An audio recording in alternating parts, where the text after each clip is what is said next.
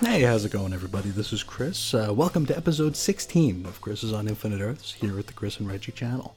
You can find this program every other Wednesday at chrisandreggie.com, chrisandreggie.podbean.com, and all them places that aggregate sound. Now, this week we've got a very special book, one that I've wanted to discuss for a little while now. It's very much a Chris book, which I guess is another way of saying this is an episode I'm not expecting too terribly many people to download and listen to. Reason being, we're going to be discussing the one and only issue of Laurel and Hardy to come out through DC Comics back in 1972. And this book is important to me because, Laurel and Hardy are important to me. They've been part of my life for most of it, and I couldn't imagine my childhood without them being a part of it. You see, I grew up in New York, as a lot of you know, and on Thanksgiving every year on Channel 11, WPIX. So yeah, I'm the 1 millionth 80s New York kid waxing nostalgic about Channel 11. They used to play March of the Wooden Soldiers, and as far as I know, I believe whatever Channel 11 is these days, I think they might still actually play March of the Wooden Soldiers every Thanksgiving morning. If anyone's still out there, let me know if they do. Now, I met and just became fascinated with Laurel and Hardy then, and the thing of it was, is I didn't realize that they did anything but March of the Wooden Soldiers, because for the longest time, that's the only thing of theirs that I had seen. And it wasn't until one year I actually stayed past the credits, you know. March of the Wooden Soldiers has a strange runtime. You know, it's not, you know, a made-for-television sort of a thing, and a lot of times they would have to do something with the extra time that's missing, you know, because it's not quite a solid 2-hour block, so they need to fill it with something, and they started filling it with a Laurel and Hardy short, which I tell you what, it blew my mind to see, Stanny D and Ollie Dumb as, you know, relatively modern characters. I mean, we're going to the 30s rather than whenever March of the Wooden Soldiers was set, but it was pretty cool to see them in a different light, and it was the first time I had seen them in a different light, so I was just, kind of gobsmacked. And generally, the episode or the short that they would show after March of the Wooden Soldiers was the live Ghost. It's also known as Shanghaied. It features Stan and Ollie being Shanghaied. A ship captain knocks them out, puts them on the boat, and off they go. And at some point, somebody gets, covered with it. It's the ship is feared to be haunted and rumored to be haunted. And at some point, a drunk guy gets covered with a sheet. They all think it's a ghost, and it's a funny, it's a funny time. But that opened my eyes to realize that that these two actually had a body of work outside of March of the Wooden Soldiers, and of course, this is before internet. So I didn't know where to even begin searching. I remember asking my grandparents, and they knew who they were and they knew what they did. But it wasn't really research at that point. It was just like, oh, that's really cool to know that there is more out there for me if I want to go looking for it. And we were still living in the city, and we didn't have cable. So I mean, all I had was Thanksgiving morning, and we taped it because we had VCRs my entire life, and we weren't shy about using them. So we did tape it. So I would watch March of the Wooden Soldiers any time of year because it was just a very important movie to me, and still is. I still do search it out online because I can't find anywhere to stream it. I seek it out every Thanksgiving morning as I'm preparing the turkey. And I will watch through it, and then I'll watch through, whatever the recommendations are after that. So I'll have the whole day watching Laurel and Hardy on Thanksgiving, and been doing that, going on 40 years now. So it's a very important, a couple of fellas to me. We moved out to Long Island back in 1988. I was 8 years old. And that's the first time we had cable. They didn't have cable in the city as far as I knew, unless that's just what my parents were telling me as an excuse not to get cable. That is certainly a possibility. But out in, we were pretty deep in Suffolk County, out in Oakdale, where, if you didn't have cable, you really weren't getting much of a picture on your television, so we had to get cable. And I still remember the first night we watched Nick at Night the entire night, and I didn't know what Nick at Night was. I didn't know what Nickelodeon was, but I remember settling in after dinner and watching. The first thing I watched on cable was Mr. Ed. It was on at 8 o'clock on Nick at Night. It's like I still remember that entire lineup. It was like Mr. Ed, Patty Duke, My Three Sons, Donna Reed. And then it was like a mid-'70s or first season Saturday Night Live. Then it was SCTV and Laugh-In. I mean, it was a heck of a lineup to watch. And going from having, the 3 or 4 channels in the city to just this like limitless entertainment at the time that I thought, the things we take for granted, right? And I remember we watched that the first night. And one of the things that really sticks out to me when I think about it is the commercials that the commercials on regular broadcast television were different. They were more for what was going to be on the TV and for products, where on cable you'd see commercials for things you could like mail away for, you can call and get.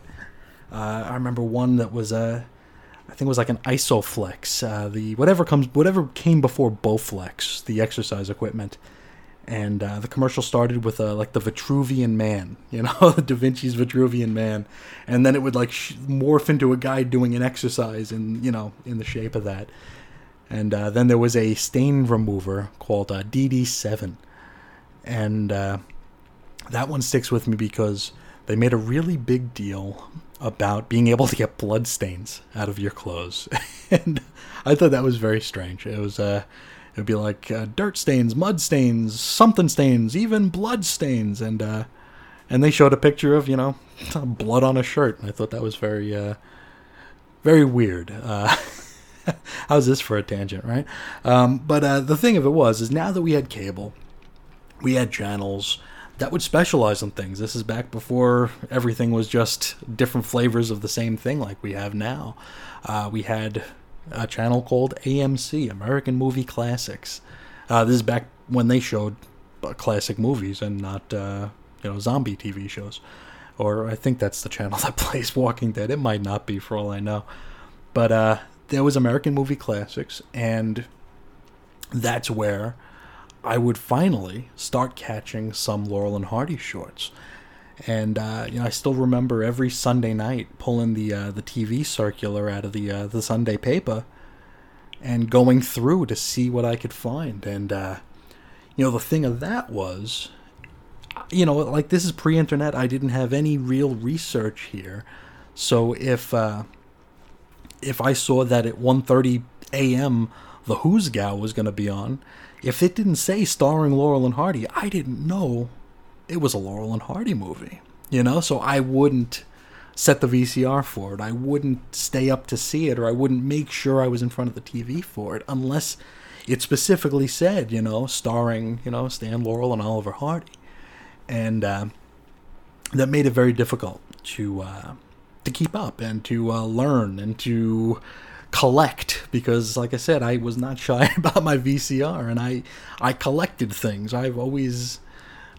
Folks see my comics collection and think I'm sick. If you see my VHS collection that's currently melting in my Arizona garage, you'd probably also think, or it would confirm that I am a very sick individual. But I would look every single week for Laurel and Hardy stuff, and I wasn't terribly successful, and then like sometimes by pure luck and happenstance I'd come across something, but it would be halfway over, or I wouldn't have a tape in the VCR, and then by the time I'd get one in there and get it to the right spot, I'd already missed 5 minutes, and just made it very difficult to really become a knowledgeable Laurel and Hardy fan. I remember I was a paper boy, and sometimes I'd catch them on Sunday mornings because if you were ever a paper boy, you know that Sunday mornings you got to get up very, very early to deliver those papers. So I'd be up at 4 in the morning, be on the bike by 4:15 with 30 pounds of paper on my back. But I remember catching a Laurel and Hardy episode or a Laurel and Hardy short one time, and then I figured, okay, I know that it's on at this time, so I set the VCR to tape the next week, and it was something else. You know, you could never tell. It wasn't like a prime time lineup where it would be like, okay, well, Laurel and Hardy is every Saturday at noon. You know, it wasn't like that. It wasn't until probably it was a holiday weekend in I want to say 1995 or 1996. They announced a Laurel and Hardy marathon, and it was going to go for like 4 days. It was like starting on a Friday, Saturday, Sunday, Monday, and then into Tuesday morning, you know. And finding out about this was like, you know, Christmas, my birthday, all wrapped up into one. And I went out and I bought a brick of VHS tapes, and I just set in to tape the entire thing. And it started with Birthmarks, which was, I don't think it was their first talkie short, but it was early enough. I think like Any Old Port might have come. Oh, there was one that came before it, I believe. I don't have my Randy Skredved book with me at the moment. That's somewhere in the garage. But I set in to tape this entire. God, it was like a 4-day thing. And I remember my TV in my bedroom. My TV and VCR were hooked up to a hot plug. You know, like one of those plugs that if you flip the switch on the wall, it depowers it. So I remember just loading my wall switch up with like masking tape, electrical tape, just keeping the thing in the on position so nobody could accidentally shut it off, or I wouldn't accidentally, absent-mindedly shut it off. And God, it was funny. But I set in for this weekend, and I tried cutting a deal with my mother that I would miss a day of school to ensure that I got all of it. And I think it was a long weekend, and I wanted to miss Tuesday because the movies were playing into Tuesday. And she wouldn't let me stay home, but she did agree to let me go in late, so long as I didn't mind walking to school, because I would have missed the bus. And that was fine with me. I was totally cool with that. And so I agreed, and I bought something like 8 tapes. It was like 8 tapes, and they were like the real garbage quality SLP 8-hour tapes where like you're afraid if you breathe on it, it's gonna like turn to dust. But I got those because it's what I could afford. My VCR was kinda on its way out at that point as it was, so I wasn't gonna get a top quality recording anyway. But I just wanted to have it, you know. It was just one of those things. It was like to me, it was a once in a lifetime thing that I'd never be able to do again. And so, you know, I set in, and I wouldn't sleep unless it was like in the middle of a tape. You know, I was setting alarms for every few minutes, for every few hours, to make sure that, you know, something didn't happen. You know, we didn't get a power outage, or I didn't forget to swap out a tape. And like I mentioned with March of the Wooden Soldiers, these aren't like perfectly timed. You know, this isn't like perfect half-hour blocks. And also, when you get an 8-hour tape, you might not get a full 8 hours. You might get 7 hours and 50 minutes. And while it's only 10 minutes, it could make the difference between catching something and not catching something. There are other times where you get an 8-hour tape and there's somehow 9 hours on it. You just don't know. But the very first tape, I woke myself up to swap it out, and only to hear the tape rewinding right in the middle of Laughing Gravy, which is an episode, or which is a short where they take in a dog. Laurel and Hardy take in a dog named Laughing Gravy. But it started rewinding during that, and so I missed half of it. I remember throwing the next tape in, and just being really annoyed that I was going to have it in 2 parts, and I was going to have one tape end in the middle of an episode and the next tape start in the middle of that same episode. It really bummed me out. But, these are the things we do when we're obsessive. But I did that and didn't leave the house. Not that that was a big deal to me. I only left to, hit the bathroom, hit the shower, and grab some food, and just always on the alarms, because I only felt safe sleeping in the middle of a tape, because like I said, the VCR was old, the tapes were crappy, so I knew if there was gonna be a problem, it'd either be like in the first few minutes or the last few minutes where something might go hinky, but yeah, it was a very, very memorable weekend, and perhaps the most memorable part was waking up on Tuesday morning. I woke up at Tuesday morning, and the TV screen was fuzz. It was static on the TV, and I knew that there were still like 3 or 4 hours of movies left. And I remember getting up. I remember running down the hall, checking my sister's television, static.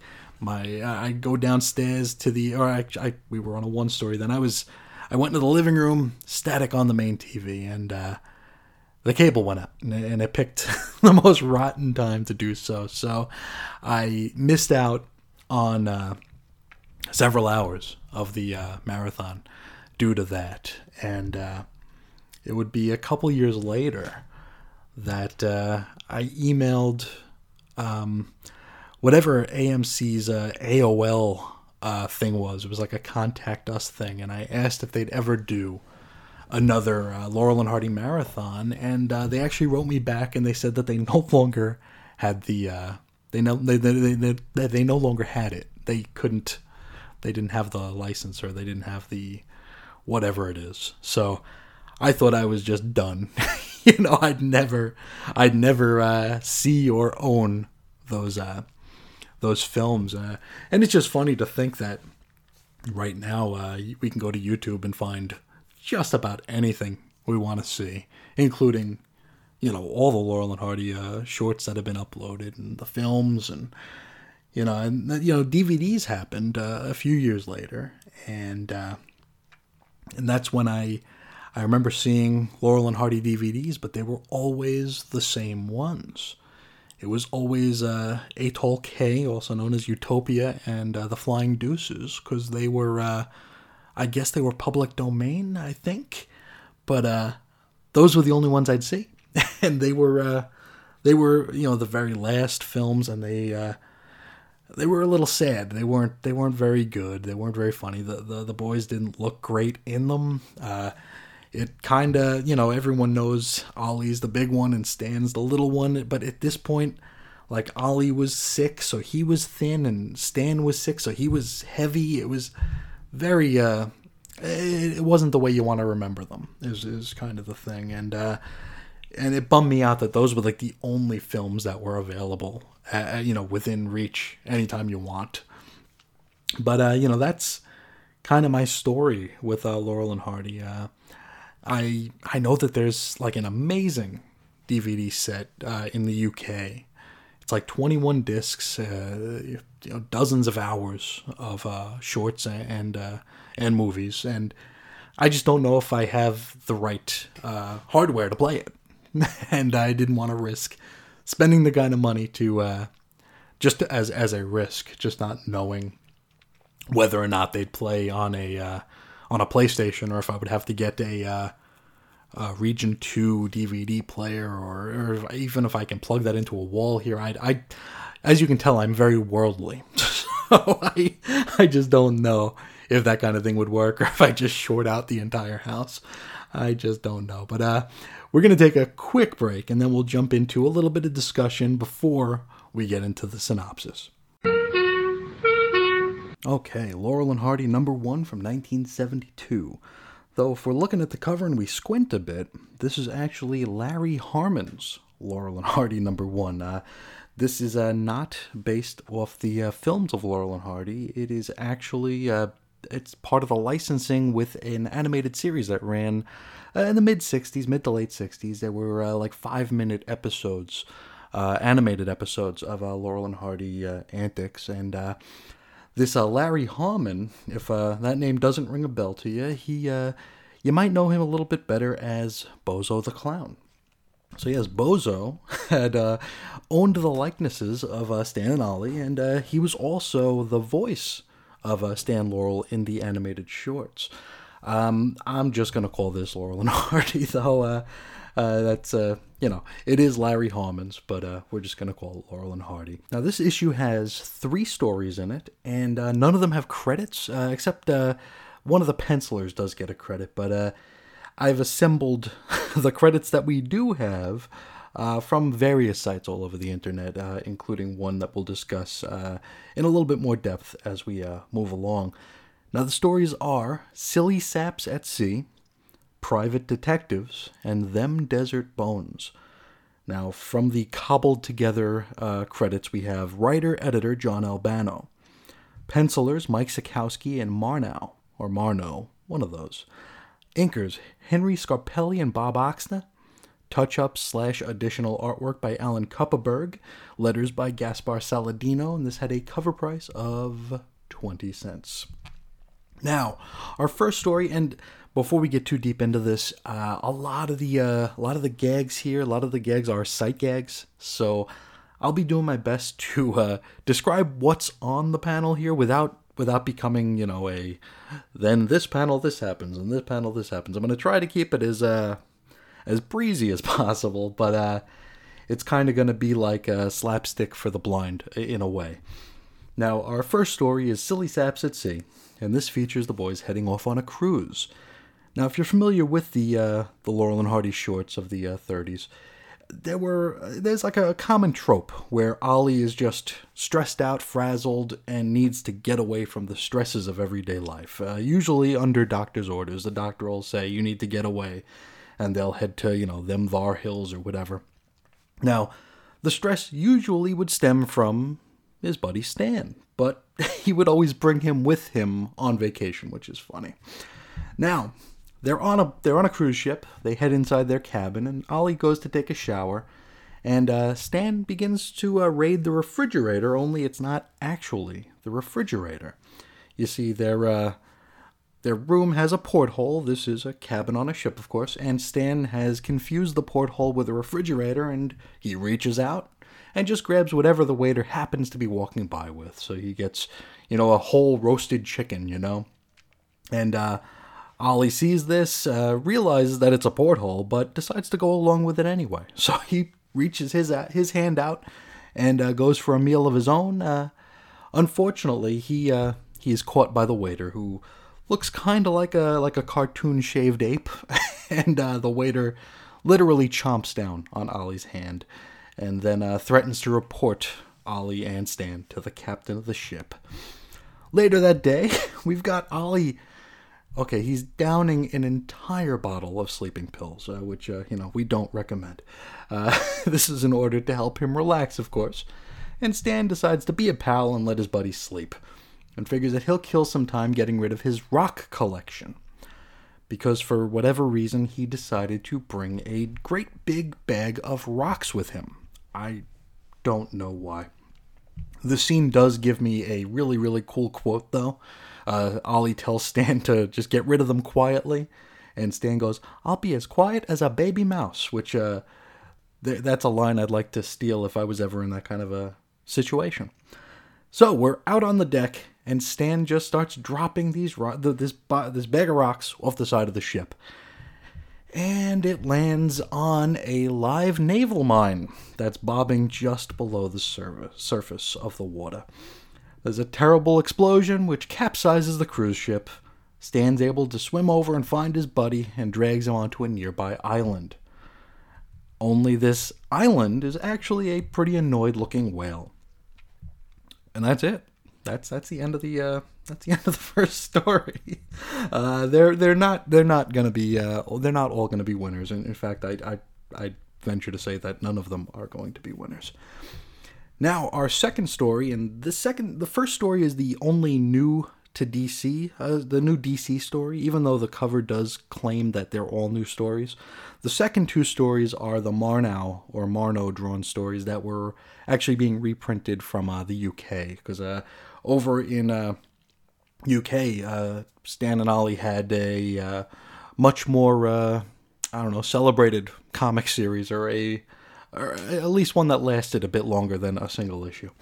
Actually, it lasted a while.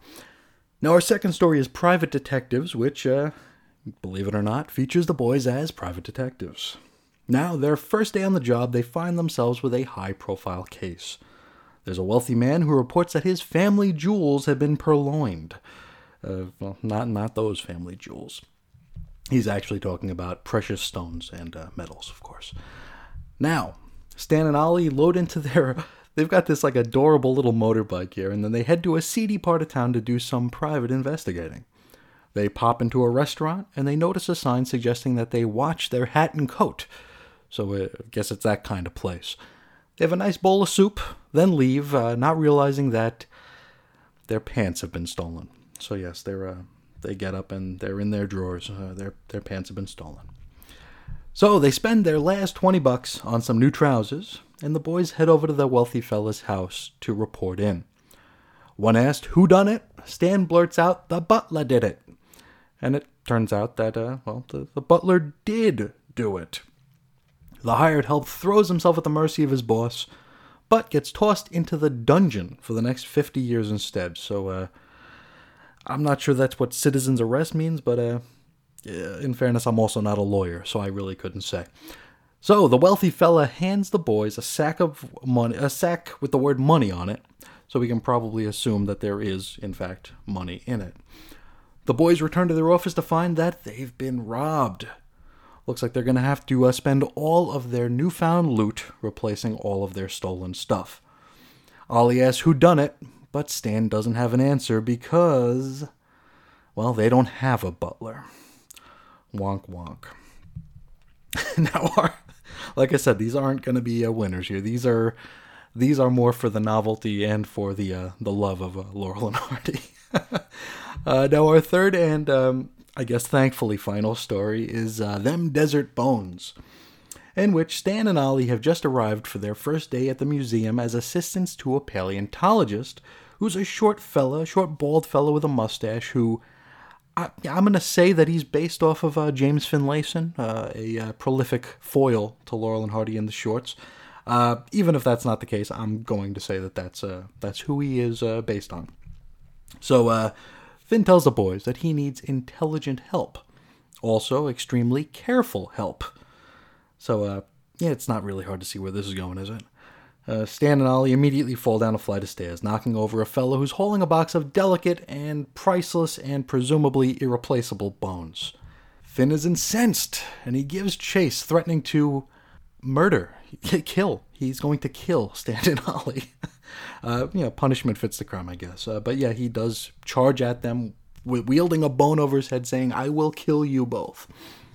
Ollie suggests they look for disguises, and so they don themselves in white robes. They then blend in with a group of folks in white robes and are whisked away into the desert. Now it turns out that this group of robed individuals are potential wives for the Sultan. After several failed attempts, the boys are finally able to escape their whip-snapping captor and find themselves collapsing right in front of an oasis. We get a sight gag of Ollie ramming his head into a palm tree in order to prove that, the vision isn't real. Before we can say with certainty this ain't no mirage, he does actually clonk his head into a tree. After drinking up from the pond, we shift into the nighttime. The boys spy a pair of glowing eyes coming toward them and climb up the palm tree to get away. I figure, you're in the desert, a vast desert, you just maybe run instead of climb.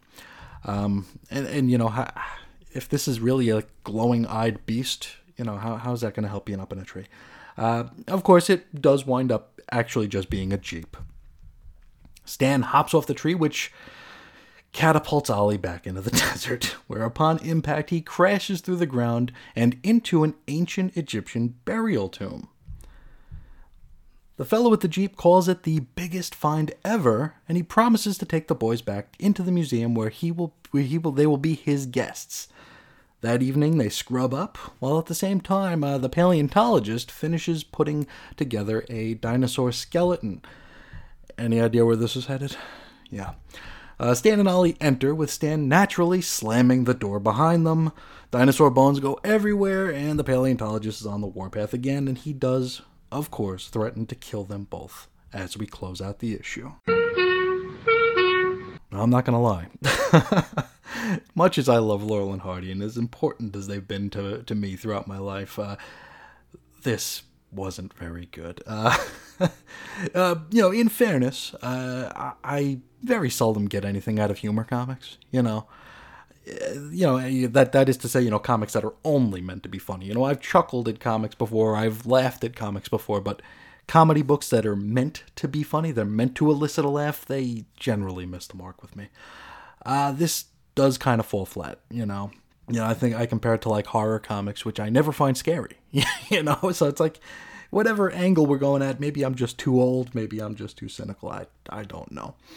The 3 short features we do get in this issue could have easily been 2-reelers back in the 30s, so I will give them that much. Some of those did end a little flat too. I really dug the art, and as I mentioned, only the lead-off story was new. The cover does state all new stories, but the second and third stories were actually reprinted from the UK comics, so maybe new to DC would have been more like it, I don't know. The art styles are very different. Both of them work for me, I like them both. I really don't know which one I'd say I like better. Both styles are really good.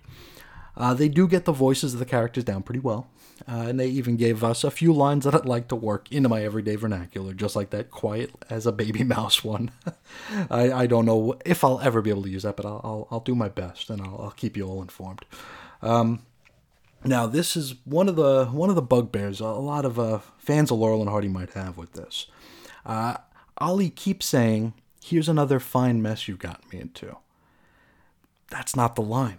It's "Here's another nice mess you've gotten me into." There is a short film called Another Fine Mess, but the quote is actually, "Here's another nice mess you've gotten me into." And I think that's one of the, if you're talking about Laurel and Hardy, that's like the one quote that everybody gets wrong. Now, I suppose more interesting than anything inside this book is the fact that this was only a single issue.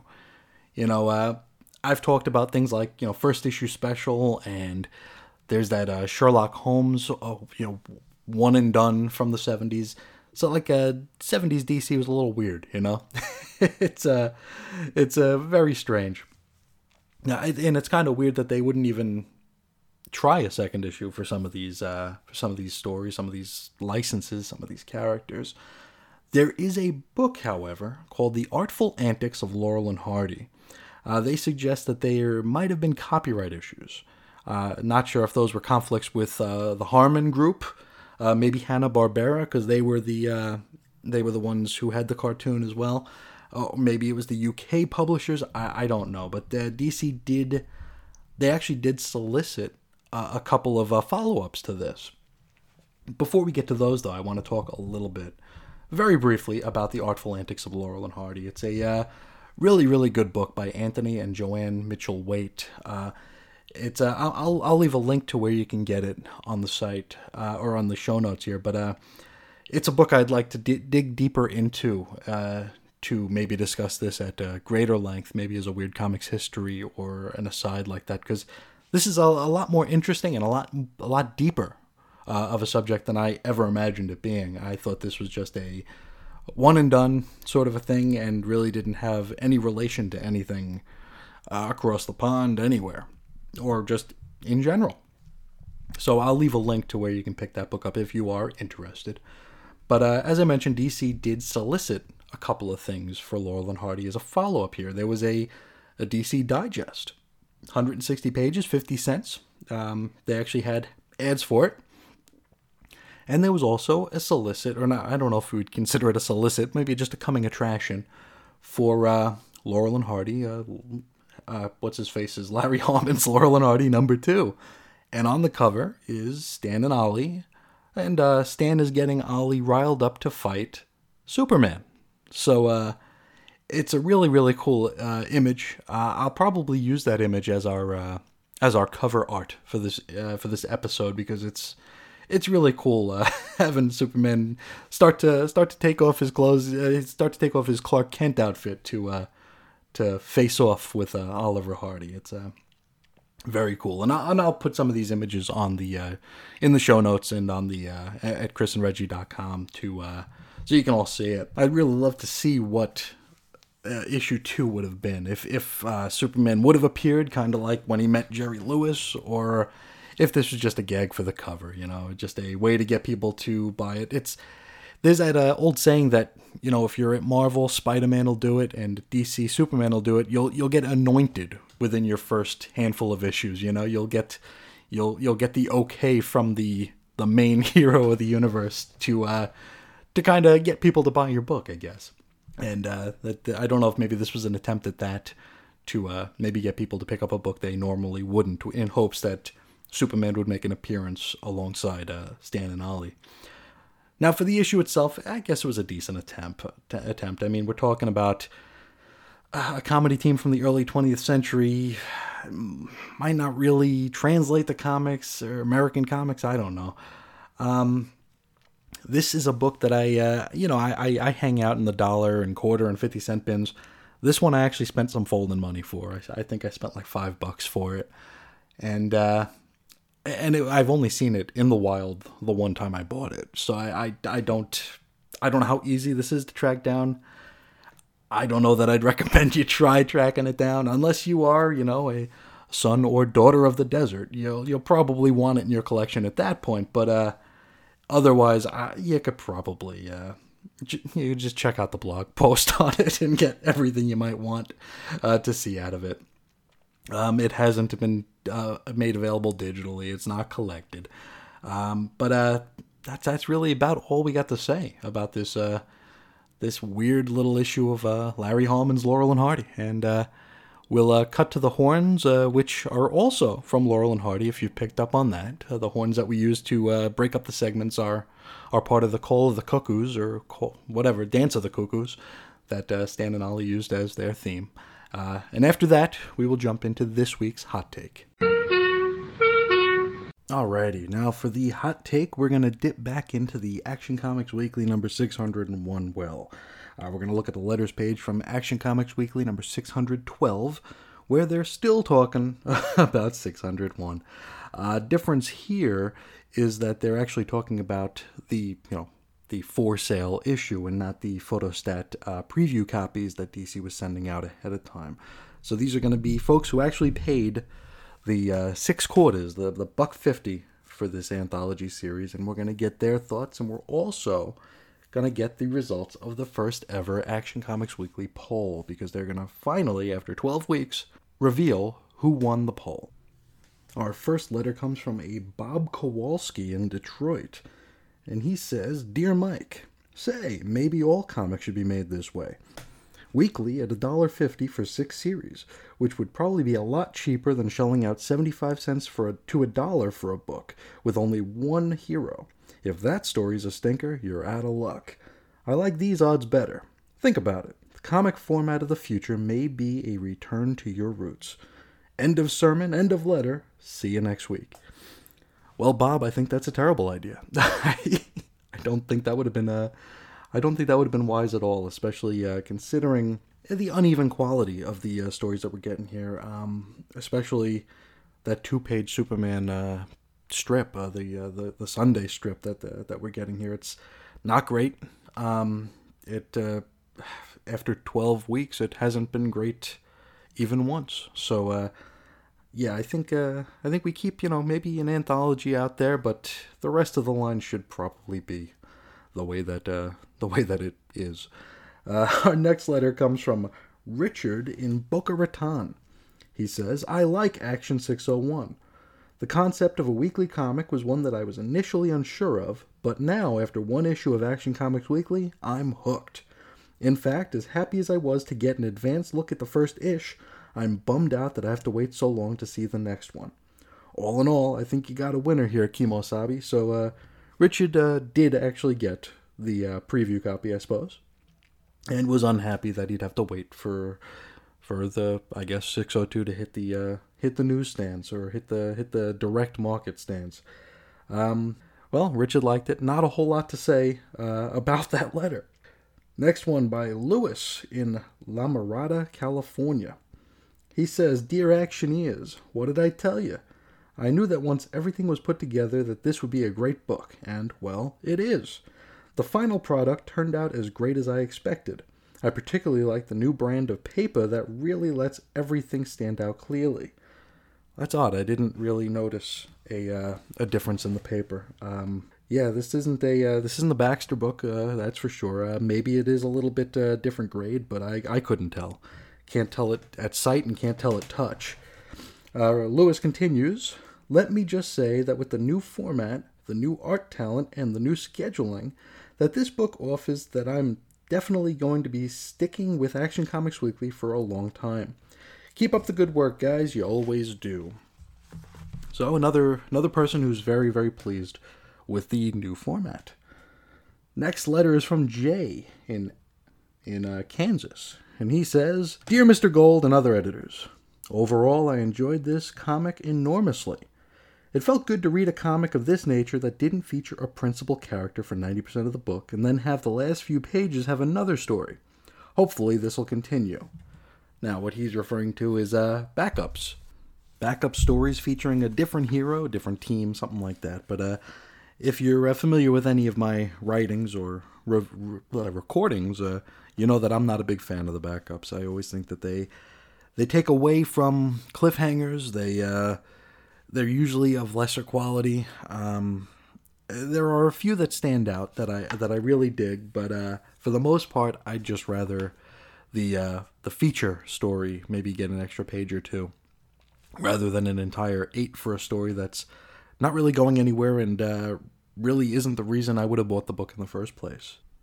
Jay continues, "I was also happy to see Wild Dog return, as I was afraid that I'd seen the last of him in his miniseries. Besides being an avid comic book collector, I also have a comic shop here in Atchison, Kansas. The only comic that outsold this one was Green Arrow #6. I've been reading and collecting comics for more than 34 years, and you continue to be my favorite publisher. Hang in there, Marvel has always been #2, they just won't admit it." So, well, yeah, there's Jay. We're having a lot of very, very positive letters here, which, I don't know, maybe Brian in Pennsylvania will tip the scales back to even here.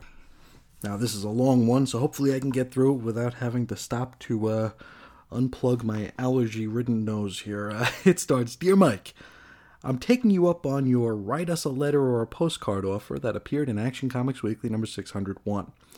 I haven't had too much time for writing comments to comics lately, but since you asked so nicely, there has been a lot of discussion in the Comics Buyer's Guide letter column, among other places, of the merits and drawbacks of new weekly comic books, specifically Action Comics Weekly. Complaints have been made about how the monthly cost to the consumer, the reduction of Superman strip to 2 pages, and the possibility of inventory material being used to help out with deadlines. Personally, I wasn't about to prejudge a book I hadn't yet seen, except for a sneak peek at Dave Gibbons' handsome cover, but neither was I completely without doubt. I guess he doesn't realize that this is the hot take section. You're allowed to do that kind of thing here. He continues, "Well, among my weekly stack of comics today was the first issue of Action Comics Weekly, and I enjoyed it very much. Now I'm only 17, a college-bound high school senior who religiously comes home from play rehearsal on Fridays to read his latest comics fix with a Dr. Pepper by his side. But I'm old enough to get nostalgic. To some people, Action Comics Weekly might actually bring to mind the original Action Comics, Sensation Comics, and the like from the 40s that were the beautiful birth of superhero, mystery, and adventure comics. I wasn't around for that, and they're a little too expensive for me to sample right now." Yeah, no kidding. He continues, "To others, Action Comics Weekly might recall the super spectaculars and 80-page giants from the 1960s and 70s. Even though I wasn't around for most of that, those big, thick books were the centerpiece of my collecting habit as a younger reader. All of those 3 for $1 bins, don't you know? Getting into my era, Action Comics Weekly resembles the Dollar Comics world's finest and adventure comics that showcase different heroes before the DC implosion. The stories in Action Comics Weekly evoke images from all eras, of course from the 1940s to the 1980s, and were good reads or mediocre ones to me for a number of different reasons. Overall, Action Comics Weekly number 601 was a very pleasant surprise, and I'm glad the $1.50 price tag didn't scare me off. There's a lot of material, most of it good or at least promising, for the money. I like the ideas for the different strips to be featured on the cover each week, rendered by that impressive list of artists. As I said before, Dave Gibbons' poster type design was nice, and George Perez slobber, okay. Harkening back to the Dollar Comics and Super Spectaculars, though, I'd kinda like to see the contents page that showcases the stories inside. Kinda like a matinee at the Bijou, you know? To make it feel like a weekly reading event. Think about it, please. In other closing words, I'm glad that the rotating format will give us variety. Even if all 6 strips were excellent, they need shaking up every couple of months. And I'm looking forward to the Black Canary and Nightwing, as well as the Phantom Stranger and whatever shows up in Showcase. Now, Showcase, there are some stories in Action Comics Weekly that are labeled Showcase Presents. The one we're reading right now is the Catwoman one. It's a short 4-part feature that is prefaced as that is labeled as a Showcase Presents. There's also going to be a Shazam one coming up pretty soon with the Showcase banner on it. Now, actually, the editor, Mr. Gold, here says our first 2 Showcase features will be Catwoman and Shazam. So yeah, there's that. Next is a very short letter from Kenneth in California. He says, if I pick up a comic named Action, that's what I expect. I see great promise and great ideas in this title. Thumbs up. I'll buy it every week. So it's an overly positive vibe in this letters page, ain't it? Now our next one is Douglas in Oregon, and this is going to be one that goes to the next page, so you're going to hear me flip the page here. He says, woo!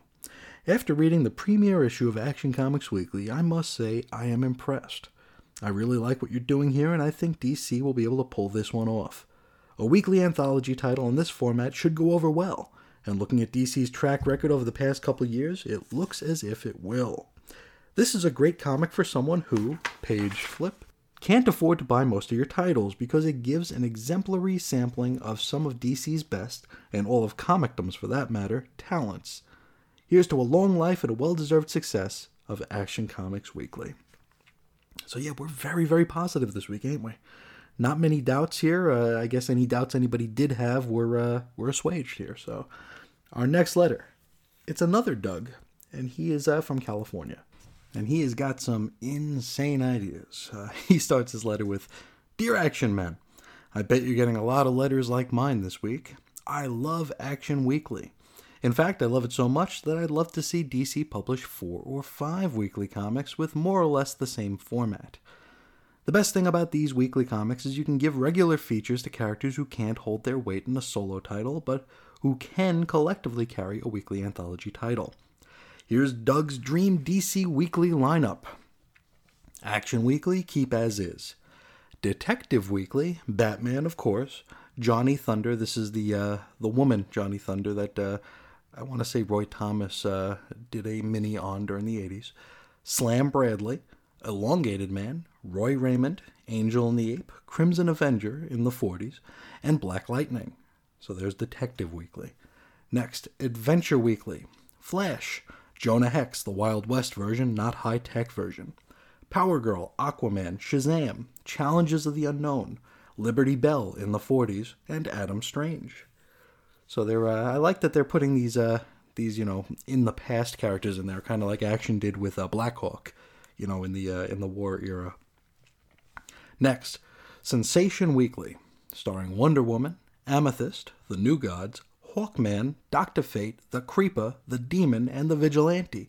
This is the Greg Sanders version and not the recent Marv Wolfman version. Then Justice League International Weekly. Basically revive the original format of All-Star Comics with interrelated team segments and solo segments.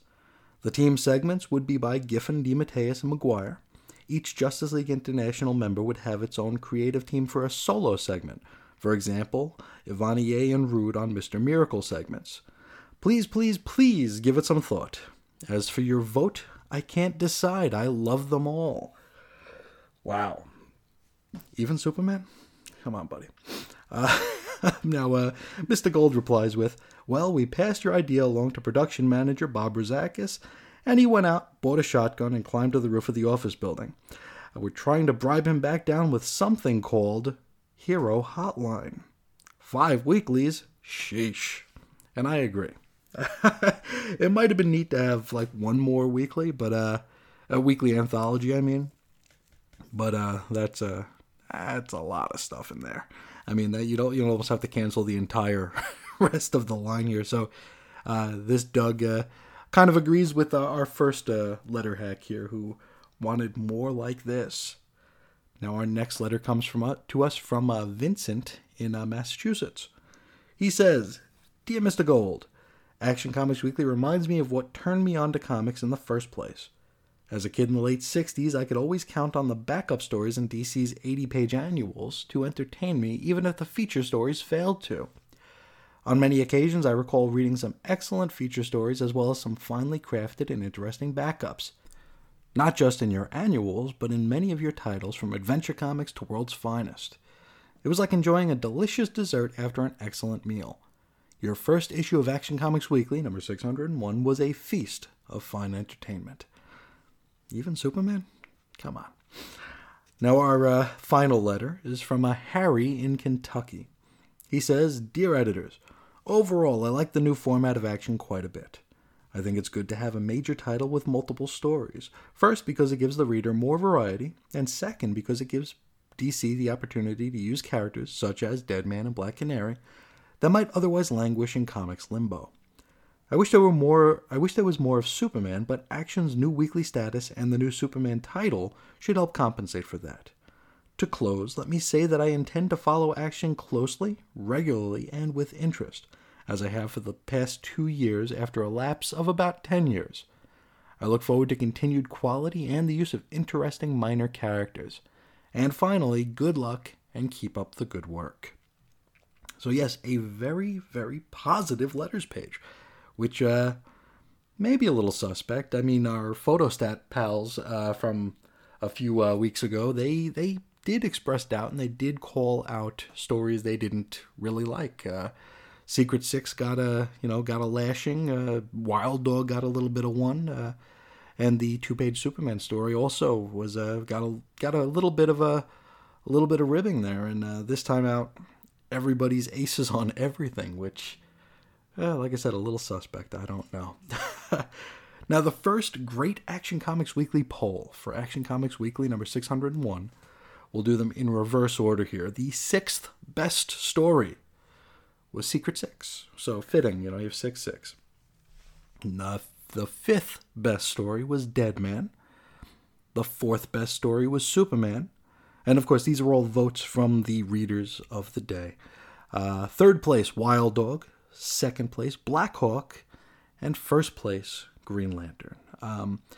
My numbers, personally, probably wouldn't be too terribly different than that. I think my top 3 are probably Green Lantern, Black Hawk, and Wild Dog for the first issue. I'm not sure I'd give Superman 4th billing. He'd probably be all the way at the bottom there. I'd probably swap Superman for Secret Six. So my top 6 would have been Green Lantern, Black Hawk, Wild Dog, Secret Six, Deadman, and Superman. On the site, we run a poll, and the first week we had a little funny ha-ha played on us. Somebody voted 10 times within 1 minute for Deadman, so Deadman won our poll. I learned my lesson there and put a little bit more controls on the poll feature. So maybe it's just 1 vote, or maybe 1 vote per day, or whatever it is. But yeah, after Deadman got 10 votes in less than a minute, I figured something was up and needed to make some changes. Other than Deadman, Green Lantern came in 2nd. So I'm guessing that Green Lantern was our top vote getter outside of the funny haha. And so we do match up with Action Comics Weekly's 1988 poll in that way, at least. And, well, that'll do it for the hot take, and that'll do it for this episode. If you want to get a hold of us, you can do so at weirdcomicshistory@gmail.com. Find us on Patreon, patreon.com/Chris and Reggie. Facebook, Instagram, Twitter, Cosmic T-Mill, Reggie's at Reggie, I'm at Ace Comics. You can check out the show site, chrisandreggie.com. Find our archives, our images, everything you want to see there.